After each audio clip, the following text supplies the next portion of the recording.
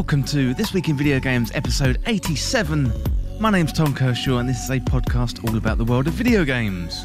Well, this week I've been playing Metroid Dread, the new 2D Metroid from Nintendo and Mercury Steam, and I've also been checking out Castlevania The Advance Collection, and I thought there's no better time to have a Metroidvania special considering these two recent releases. And I'm also going to be checking out Death's Gambit Afterlife, plus also Guacamelee 2, which is available on Xbox Game Pass for those looking for an alternative Metroidvania experience. Well, it's a busy show, so let's get to it!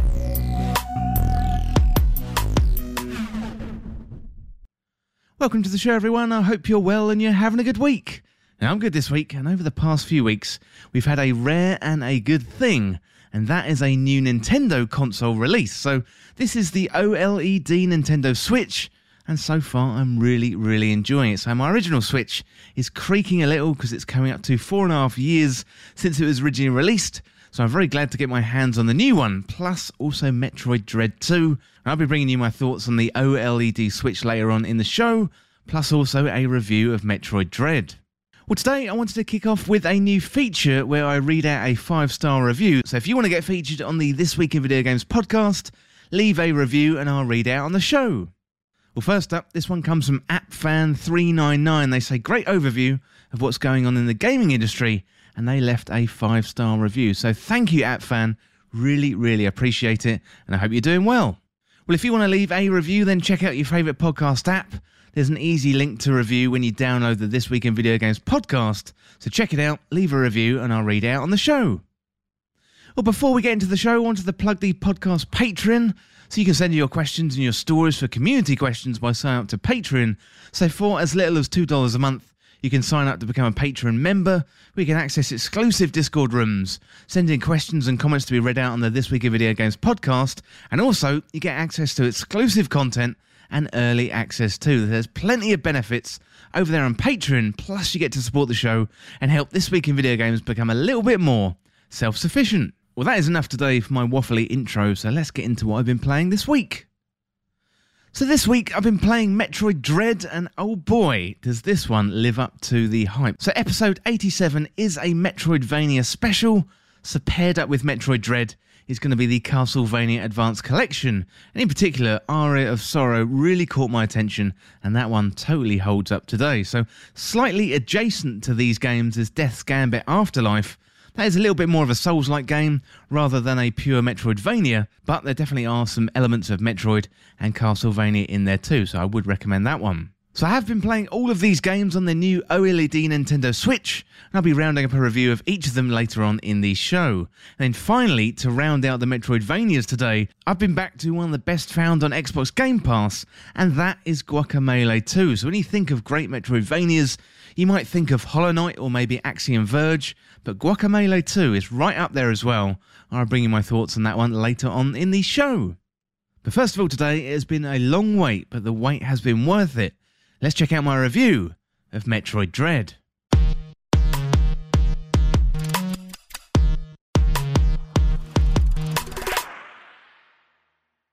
Well, Metroid Dread has finally made its way onto Nintendo Switch after a surprise announcement earlier this year in 2021. So this has been put together by Mercury Steam on behalf of Nintendo, following on from the remake of the Game Boy's Metroid 2 back in 2017. And that one was Samus Returns. So the last 2D Metroid we had before the remakes was Metroid Fusion back in 2003. So it's definitely a welcome sight to see Samus arriving onto Nintendo Switch in Metroid Dread. And I'm really happy to say that the game lives up to the hype. The focus for Nintendo fans in recent years has been Metroid Prime, whether they're asking about Metroid Prime 4 or asking about the long-rumored Metroid Prime trilogy rumoured for the Nintendo Switch. So a new 2D Metroid wasn't really on the cards, although there had been talk of Metroid Dread since about 2007, although that talk had been dampened into quiet whispers in recent years. So then, Nintendo comes along at E3 2021 and drops the major announcement that a new 2D Metroid would in fact be coming to Nintendo Switch. Not only that, but it'd be coming in a few months, launching on October the 8th, alongside the new OLED Nintendo Switch.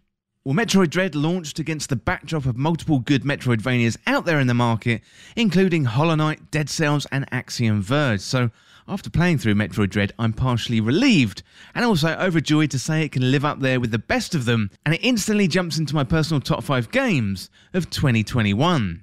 Well, Metroid Dread is the direct sequel to Metroid Fusion and the 5th Metroid game as part of the 2D series. And this is Nintendo at their very, very best, adding a AAA gloss onto a tried and tested Metroid formula, and it all adds up to a really, really enjoyable game. So it's a 2D game, but there are 3D cutscenes, and Samus looks and acts just so damn cool, it's hard not to be impressed at every turn. You've got the detail of the environment, Samus's animations, the movement speed and variety of weapons, abilities and enemies to battle, plus the hard-as-nails bosses, which feels very un-Nintendo at times. The setting for the game is Planet ZDR, and Samus has been sent to the planet to investigate the return of a familiar species in the X-Parasite. However, it quickly transpires she's been led into a trap, and Samus is trapped way below the surface, and your objective is to make your way back to your ship. Well, the environments range from labs, industrial factories, ridden with killer robots. You've got your lava levels, ice levels, all filled with an abundance of atmosphere. Now, this may be the direct sequel to Metroid Fusion, but it's channeling Super Metroid in all the best ways possible. Now, given Samus has been stripped of her abilities, you have to gather these back on your journey to the surface, and the tools at Samus's disposal include the cloaking device, various upgrades to her hand cannon, the grappling hook, the morph ball, complete with bombs as well, plus you've got various suits to help you through hot and cold environments. So all the classic Metroid abilities are here. One criticism of Metroid Dread could be that all the abilities are well known, but when they're executed this well, in this quality package, then it is really hard to complain. So in terms of look and feel, atmosphere, movement speed, this has all the ingredients to go down as one of the all-time great Metroid hits. So one of the biggest features of the game are the EMMI robots. So these are droids that were sent to Planet ZDR to initially scout out on a rescue mission, although somewhere along the line they've been reprogrammed as hostile to Samus by someone or something. So these EMMI robots definitely don't mess about. If they catch you, they are very, very likely to kill you. So there's a small window of opportunity to smack him in the face and run away, but much like a person fighting a great white shark, there's about a 99% probability of death.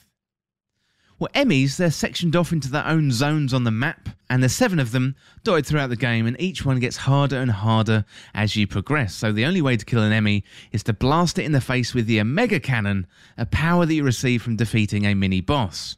So first of all, you have to melt off the outer plating, then once that's gone, it's a quick blast to the face, and then they are dead. So this is much easier said than done, and some of them are particularly difficult. So saying that, these are some of my favourite encounters in Metroid Dread, especially when you use the cloaking device. So the EMMIs, they come really close like a stalking killer predator, and you have to hold your breath and wait it out, hoping your cloaking device doesn't fail you at the last moment. Well, your journey through the map and the zones is punctuated by encounters with the EMMIs, but you do get to be teleporting back and forth from different zones on a regular basis. And the Metroid Dread level design is very clever, and you always nudge forward in the right direction. You got this feeling of a vast wide open space to explore, but you may be locked off by a small wall or another blocking element, which can only be opened up by another ability. And Dread does a great job of directing you without being too obvious about it. Really, it's masterful design. Samus appears to have a newfound attitude in this game, and she's never been more on form than here in Metroid Dread. So the slightly cocky move of the head when something is flying towards her face, or the swagger in which she navigates the levels. So there's a sense that Samus has seen all this action before, and she's going through the motions with confidence and skill, rather than the previous outing in Other M, where her fear showed rather a little bit too much. So there's moments here when the camera pan zooms close to her face, revealing widening eyes, but otherwise Samus seems to take everything in her stride. She's cool, she's calm, and she's very, very collected. Samus's movement speed is something to behold in this game, and perhaps takes inspiration from other games in the genre like Ori and Hollow Knight, which are great examples of fast and fluid movement. So that's where legacy Metroid games fall down a little bit compared to the speed of today's games. But here in Dread, Samus almost glides across the screen with absolute pure speed.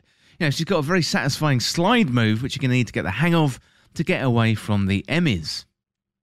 Well, there has been a bunch of criticism that Metroid Dread has been too hard, but personally I quite like the challenge. It felt not very Nintendo-like to produce a game like this, plus other games in the Metroidvania space, they are just as tough, if not even harder.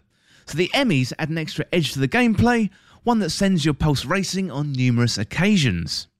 Well, overall, Metroid Dread has delivered on the promise of what a 2D Metroid could be on Nintendo Switch. This is by far the best outing for Samus in 20 years, and in my book comes close to what Nintendo had achieved with Super Metroid. I thoroughly enjoyed my playthrough, but for it to be an all-time classic, it does require another couple of times through the game. For now, though, this is a hugely satisfying gaming experience, with Nintendo taking inspiration from the Metroidvania market and then going above and beyond. My expectations have been met and then exceeded, and if you've got a Nintendo Switch, then you should definitely be playing this game. Well, the developer was Nintendo and Mercury Steam. It was published by Nintendo, and it's available on the Nintendo Switch, originally released on the 8th of October 2021. Well, that is it for my review of Metroid Dread. Absolutely fantastic game, and I reckon it's up there in my top 5 games of the year of 2021. We'll wait and see what happens at the end of the year, but Metroid Dread, absolutely fantastic. Well, next up, let's have a word from our sponsors. Support for This Week in Video Games is brought to you by Manscaped, who are the best in men's below-the-waist grooming champions of the world. And Manscaped offers precision engineering tools for your family jewels. And Manscaped just launched their 4th generation trimmer, the Lawnmower 4.0, all across Europe. Join 2 million men worldwide who already trust Manscaped with this exclusive offer for you. And it's 20% off and free worldwide shipping with a code TWIVG at manscaped.com. So I'm one of the first few people to try the 4.0, and to be honest, I'm blown away by the performance, the craftsmanship and the details on the 4.0. They're definitely next level. So trimming downstairs is something that women have been doing for years, but for us men, it's a relatively new concept. But trust me, your significant other is going to thank you for that care and attention you're giving yourself through the Lawnmower 4.0. Their 4th generation trimmer features a cutting-edge ceramic blade to reduce grooming accidents thanks to their advanced skin-safe technology. This upgraded trimmer includes a multi-function on-off switch that can engage in travel lock, and it also gives you the ability to turn the 4000K LED spotlight on and off when needed for a more precise shave. Well, the Lawnmower 4.0 even allows you to customise your trim through additional guard lengths with sizes 1 to 4. Well, did I mention the wireless charging? Well, the new wireless charging system uses electromagnetic induction, which can help the battery length last even longer. Well, it's time to get your own ball and hair body trimmer with Manscaped to make me time the best time and enhance your confidence with some nice smooth boys. We can get 20% off and free shipping with the code TWIVG at manscaped.com. That is 20% off with free shipping at manscaped.com and use the code TWIVG. Unlock your confidence and always use the right tools for the job with Manscaped. Well, that is a little word there from Manscaped, but next up, let's check out my review of the Nintendo Switch OLED model.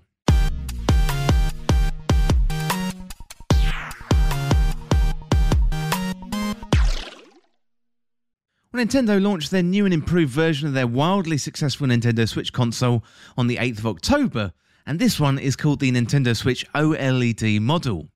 So the main benefit here is focused on the screen, so if you're mainly playing Nintendo Switch in handheld mode, then you're probably going to see the most benefit. But Nintendo has iterated with their handheld consoles before, and this one is a massive improvement for the Nintendo Switch. Well, first up today, let's have a look at the specs of the console. So as for the size, it's 9.5 inches long, 0.55 inches deep, it's 4 inches high, and that is including the Joy-Cons. So looking at the screen, this is 1280 by 720 resolution with a 7-inch OLED screen. Looking at the CPU, it's an NVIDIA Tegra processor, and in terms of storage, it's got 64GB, and you have got a card slot for a micro SD card, and that supports additional memory. For the resolution, it's 1920 by 1080 docked, and 1280 by 720 undocked. And looking at the audio output, you've got 5.1 CH PCM output. It's got a USB-C port, and in terms of the battery, it's a lithium-ion battery that lasts somewhere between 5 and 9 hours. Well, next up, let's have a look at what we got in the box. So we've got the Nintendo Switch console, we've got the Joy-Cons, you've got straps that come with those as well. You've got a high-speed HDMI cable, you've got the dock, and that comes with a new LAN port. You've got the Joy-Con grip, and you've also got the AC adapter. Well, the main feature of the new OLED model Nintendo Switch is the screen, and it is a very, very beautiful thing. Plus, it is slightly bigger than its predecessor as well. You know, games now pop out the screen with beautiful colours and great definition, plus you can hold the Switch at any angle and you can still see what's going on in the game. Well, first of all, let's have a look at that screen. So the upgraded OLED screen really makes the game stand out. So far, I've mainly been playing Metroid Dread, given it came out on the same day, but I've since played Breath of the Wild and Super Mario Odyssey 2, and they both look incredible. So the screen still outputs at 720p, so even though it is still 720p, it feels better, which does sound odd, but I did compare my original Switch next to the OLED Switch, and the difference is absolutely huge. So the new screen is also slightly bigger, with a 7-inch display, and roughly 0.8 inches larger than the original Switch. So when you look at the numbers, it doesn't really sound like much at all, but when you have a look at the Switches side by side, the difference is real and is there for everyone to see. So there's a few practical applications too, like if you've got Super Mario Maker 2 or Game Builder Garage, a bigger screen means more control, and also overall the Switch feels a little bit heavier and it has that real feel and sense of quality. So another nice improvement with this new model Switch is the improved audio, and it's got new speakers, so it provides richer sounds if you enjoy playing your Switch on the go, or on the couch or maybe in bed. This is really, really useful. Also, we've got a better kickstand, so the new kickstand is much more robust on the OLED Nintendo Switch, and now extends along the whole bottom of the Switch, and feels much more sturdy. So I was always scared that mine was going to break on the original Switch, but this feels much more robust. So I did a lot of travelling on a plane and often go out on the Nintendo Switch, so I'll definitely be looking forward to getting that new OLED Nintendo Switch next time I go on a plane. We also have some other upgrades too, so the dock has been improved with a new LAN port, so for those who like to play at home connected to a TV and preferred a wired experience, then now you can do so with the LAN port. So this is particularly good if you play Smash or if you want to download games faster. So I'm super lucky here to have really fast broadband and my wireless router performs pretty well. But it is really good to have that LAN port and it is a nice little upgrade. The OLED Switch also comes with 64GB of internal storage, which is more than the original Switch, so this means more room for your games and also your save files too. So the original was 32GB, so this one is a really welcome upgrade. So in summary, the Nintendo Switch OLED model is the definitive best version of the Nintendo Switch out there at the moment, but especially caters for those who like to play undocked while sitting on the couch, in bed, or maybe even travelling around. So the headline act of this machine is the new screen, and the games pop with colour and vibrance that is going to take some getting used to, and immediately your entire Nintendo Switch catalogue is improved in handheld mode. It's not the Switch Pro that everyone thought it might be, but it is a decent upgrade, especially if you own a base Nintendo Switch from 2017. So if you mainly play the Nintendo Switch docked, then I would probably recommend waiting out for a new Nintendo Switch. But Nintendo has denied anything like that is in production, but they have said that before about in-development kits, so we're just going to have to wait and see. But for now, the Nintendo Switch OLED model is the business, and if you're thinking about buying a Nintendo Switch, then I definitely recommend checking this one out. So the developer is Nintendo. It's available for £309.99, and the release date was the 8th of October 2021. Well, that is it for my review of the Nintendo Switch OLED model. Really having fun with that one, especially with Metroid Dread. It just looks so good. Well, next up today, let's have a look at the all-platform charts.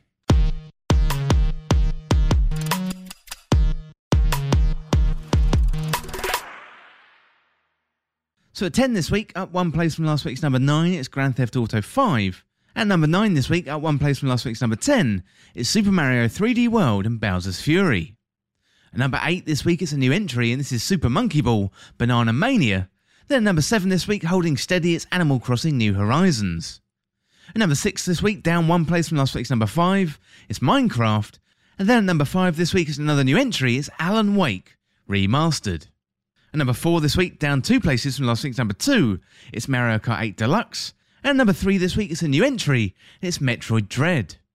At number 2 this week is another new entry, it's Far Cry 6. And then still in at number 1, it's FIFA 22. So congrats to the team from FIFA for staying in there at the number 1 slot. So it really does warm my heart to see Metroid Dread up there at number 3. I'm really hoping if Metroid has some good sales, they will re-release some of the old games. Really want to play them on Nintendo Switch.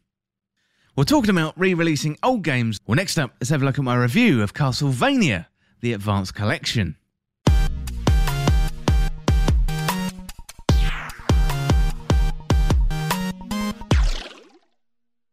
Well, the Castlevania Advanced Collection was announced during our recent Nintendo Direct, and this brings together some of the best titles in the series, with a focus on titles from the Game Boy Advanced, and in particular, Aria of Sorrow from 2003 is found on this collection, and it's almost worth the price of entry in itself. Well, Castlevania has been getting a retro revival over the past few years, and this Castlevania Advanced Collection follows on from the 2019 Castlevania Anniversary Collection. So this most recent collection has a particular focus on the entries from the Game Boy Advance, plus you've got a SNES version of Dracula X, which is a nice little addition.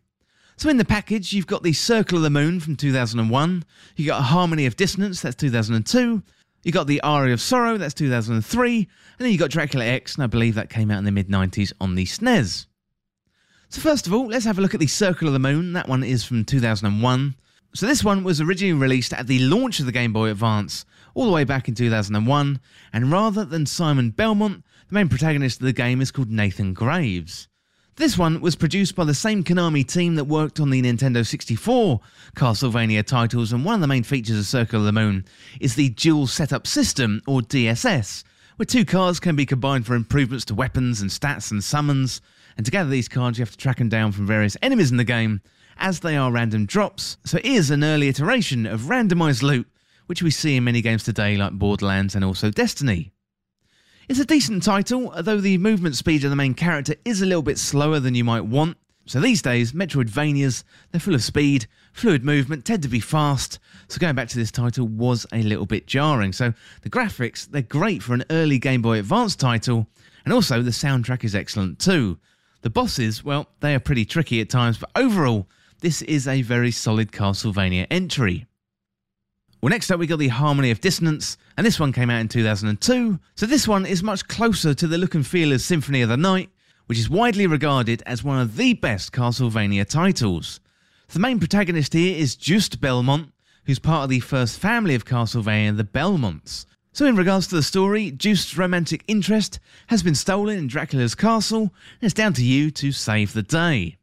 Well, the game is much brighter and more vibrant than the previous entry, and perhaps a little bit too much on a modern Nintendo Switch screen. This could be because of the graphical restrictions of the Game Boy Advance, and back then you had a very small and low-res screen, so in terms of the gameplay, things have definitely moved on from Circle of the Moon with the complex enemies, and there's a couple of castles to explore. However, they do feel a little bit similar, although that is looking through the lens of today, which is perhaps a little bit unfair. So the controls and the character movement this time around are much better. It feels faster and more fluid, which is a massive improvement over Circle of the Moon.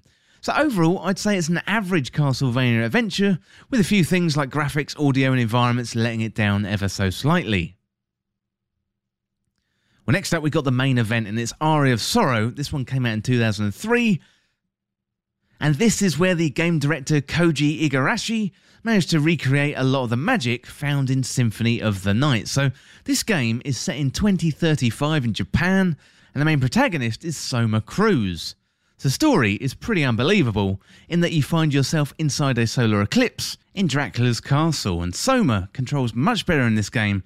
Plus also Soma has an array of melee weapons like knives and blades, which is a nice change up for the Castlevania franchise. So Aria of Sorrow features a tactical soul system where Soma can absorb the souls of enemies when they are defeated. So this is really similar to the DSS system from Circle of the Moon, but it is much more effective. And Soma also has a health and magic meter combined into one this time, which self-regens, but it's also topped up when you pick up health items like hearts. The music is also fantastic in this game, and although this one is similar to Symphony of the Night, it never quite reaches those lofty heights. It's definitely one of the best games on the Advanced Collection by a long way, with the animations of the game feeling much more like a modern Metroidvania. Well, finally then, we've got Dracula X, and probably the less said about this one, the better. This was released on the SNES in 1995, and was based on the PC Engine game featuring Richter Belmont. However, this port is much worse than the original, due to the nature and the time of the release and the port. Much of the branching levels, enemies and other playable characters have been removed, leaving a rather sad and bare-bones Castlevania experience. Now, it's here in the collection, but that doesn't really mean you should play it. So also included in this package put together by M2 is a gallery of artwork and all the packaging except for Dracula X on the SNES. You can select also different regional variations of the games, including European, North American and Japanese. The audio has also been improved with an option for high quality sound, and that fixes the distortion found in the originals. This is mainly due to the hardware limitations, and I'd say the improvements are minor. The rewind, pause and save functions are really useful, but these days they almost come as standard on these types of collections. Overall, Aria of Sorrow is probably worth the price tag here. The previous games like Circle of the Moon and Harmony of Dissonance feel like iterations that lead up to Aria of Sorrow. All the games are really tough, not very forgiving at all when compared to games of today. You have to have cat-like reactions and take care with your energy, as one false move and it's game over. This is a great package for the fans of the Castlevania series, and it's really good to see the evolution of the games within the package, and for anyone wanting to go back and see where Metroidvanias came from, this is a great place to start. Well, the game was developed by M2, is published by Konami, it's available for Nintendo Switch, PlayStation 4, PC and also Xbox One, and it was originally released on the 23rd of September 2021. Well, that is it for my review of the Castlevania Advance Collection. Really good stuff, and also it's amazing that a Metroid and a Castlevania have been released so soon together, especially given the landscape of Metroidvanias out there at the moment. But talking of Metroidvanias, I've got another one for you. So this one is another decent one, recently released on Nintendo Switch. This one is Death's Gambit Afterlife.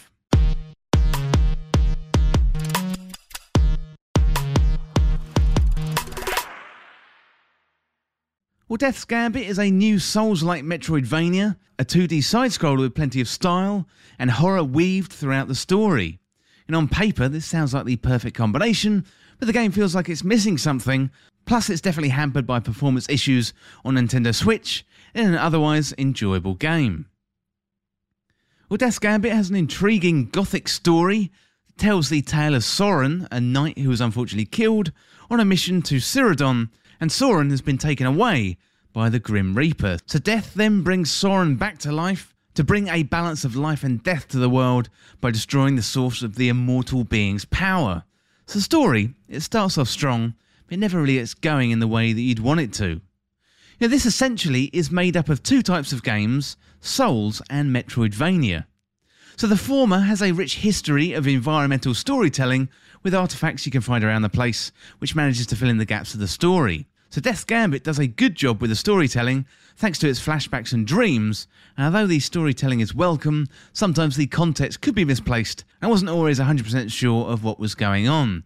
It may have been a matter of getting used to the characters and the narrative, but sometimes I just felt I lost my place in the story. Well, the visual style of Death's Gambit is one of the strongest points of the game, so I am a sucker for the pixel art 16-bit style, but the sheer amount of detail here is really impressive. So this is a great looking game and reminded me of another great pixel art hack and slash adventure from earlier in 2021 called Narita Boy. So Death's Gambit is 16-bit in style, but there's a depth and quality to the pixel art rarely found, and this is perfect for this type of game. Well, the environments, much like the storytelling, they're gothic and they're bleak, but they're also not a major strong point of the game.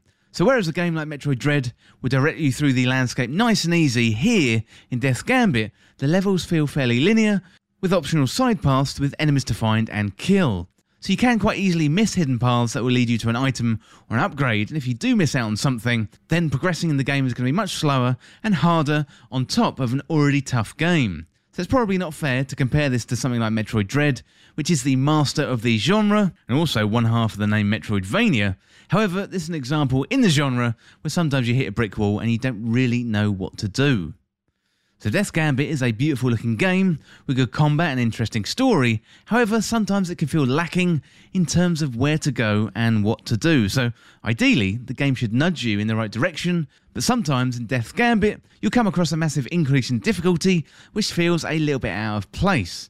So Death's Gambit does direct you, but often you're directed into the path of really higher difficulty rather than slowly ramping it up, allowing the player to hone their craft before hitting the big difficulty spike. Although the game looks like a Metroidvania, it probably shares more DNA with a Souls game. So the platforming, the 2D visuals, remind me of the best of Castlevania. However, the combat and the undirected nature of the game definitely feels more Souls-like.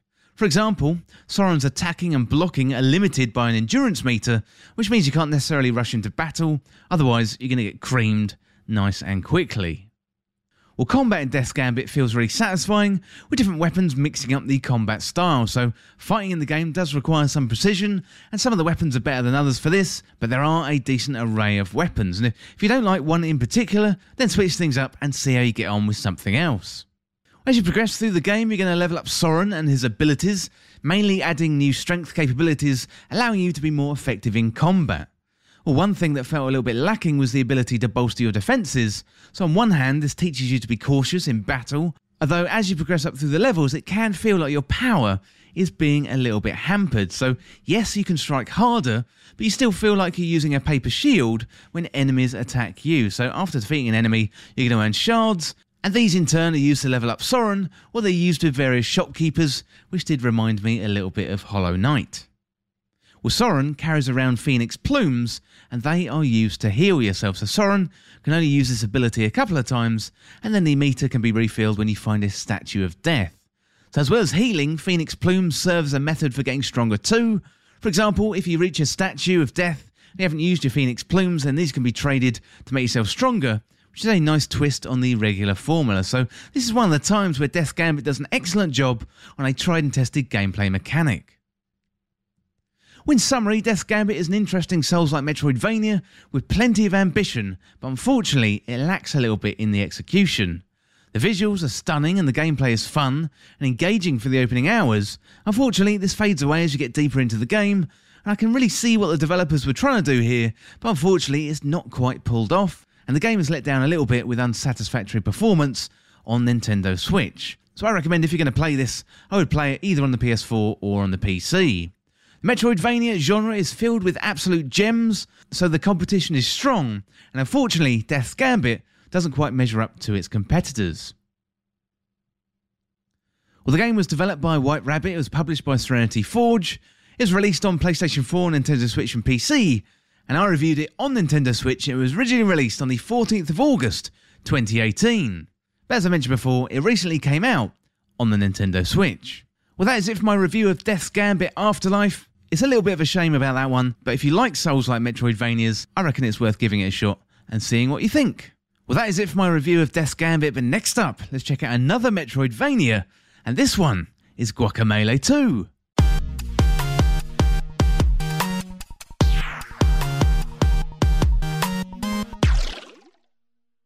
Guacamelee 2 is the follow-up to the 2013 original, and this is one of the better Metroidvanias out there, pulsing with personality from its characters, as well as offering up fast and responsive gameplay.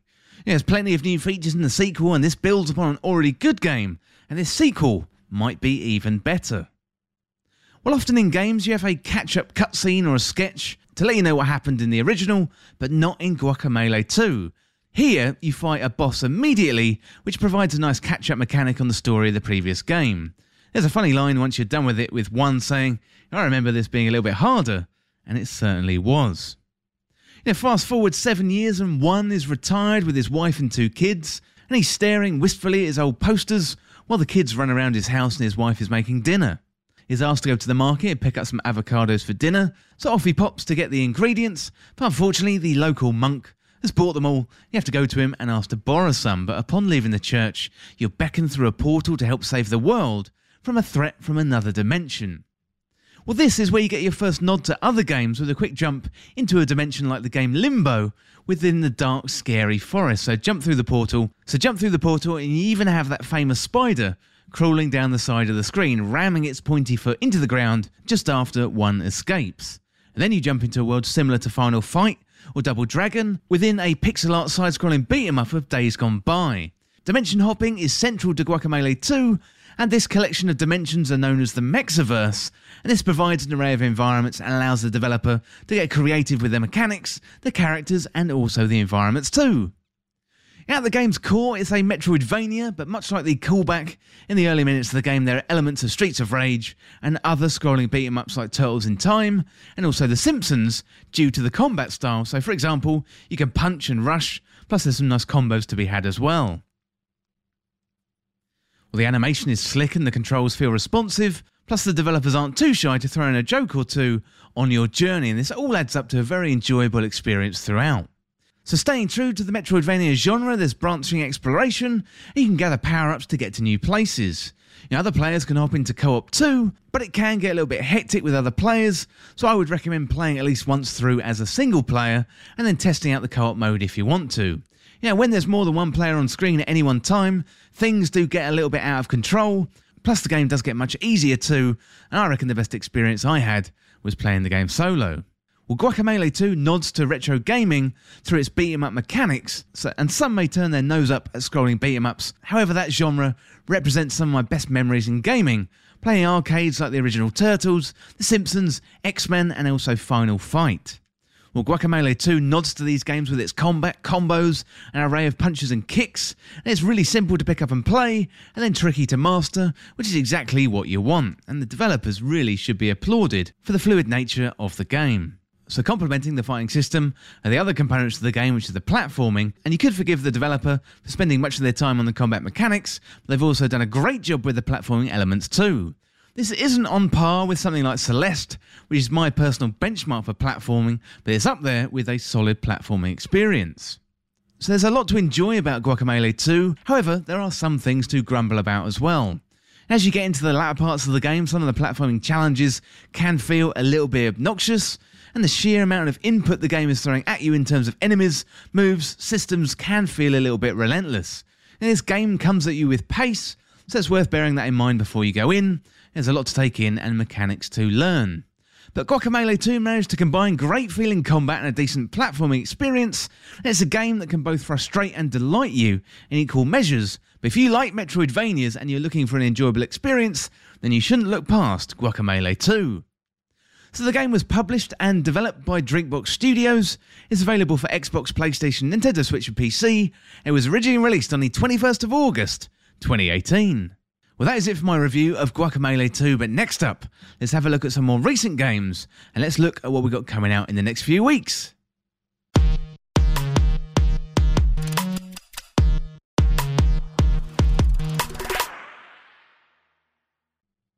So on the 18th of October, we've got Nuclear Blaze, and that one comes from the maker of Dead Cells, that's coming out on PC. On the 19th then, we've got a few games. We've got Inscription, that's coming out on PC. We've got Into the Pit, that's Xbox Series S and X, Xbox One and PC.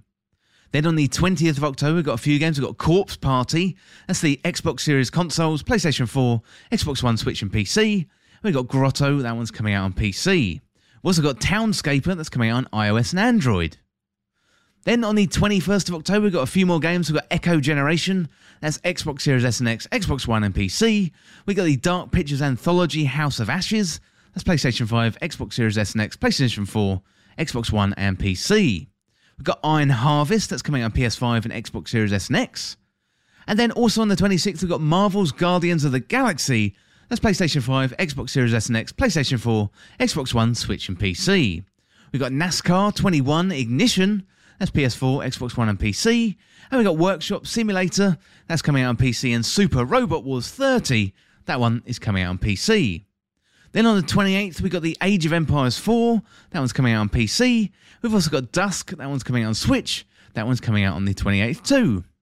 Also on the 28th, we've got Fatal Frame, Maiden of Black Water, it's coming out on PlayStation 5, Xbox Series S and X, PlayStation 4, Xbox One, Switch and PC.